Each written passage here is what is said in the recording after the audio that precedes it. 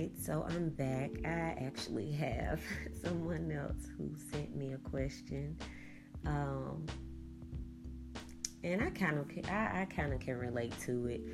She said that why do men always idolize or fantasize about women that dress half naked or wears lingerie online? Whether they're professional pictures or non-professional pictures. And if their woman does it, it's a problem, and they demand that they don't do it, or basically the relationship is over. Well, I'm on both sides of the fence, because I'm pretty sure my significant other likes, looks at, and loves different female pictures that are half naked on social media. What man doesn't? Fantasize, idolize, whatever. But I've also been that young lady who has taken those pictures.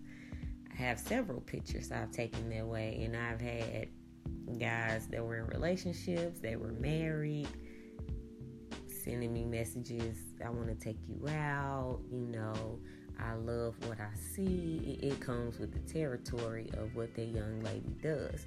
Now it's up to her whether or not she's gonna basically, talk to that guy or not, knowing that he is in a whole relationship, especially when, the young lady is on his, social media page, and he's, oh, this is my wifey, this is babe, this is boo, etc., etc.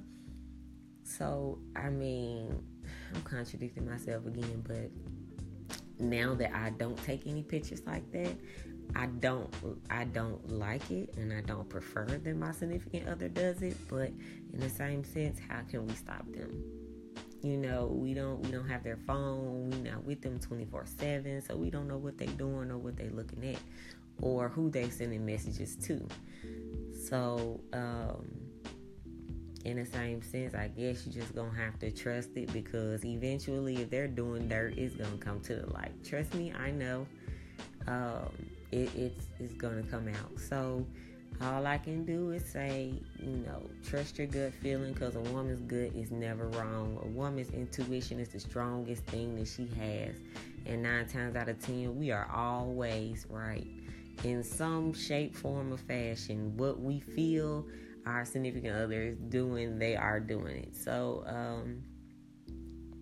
I can't really tell you what to do on that end, because I really don't know myself. But I hope this helped you out a lot.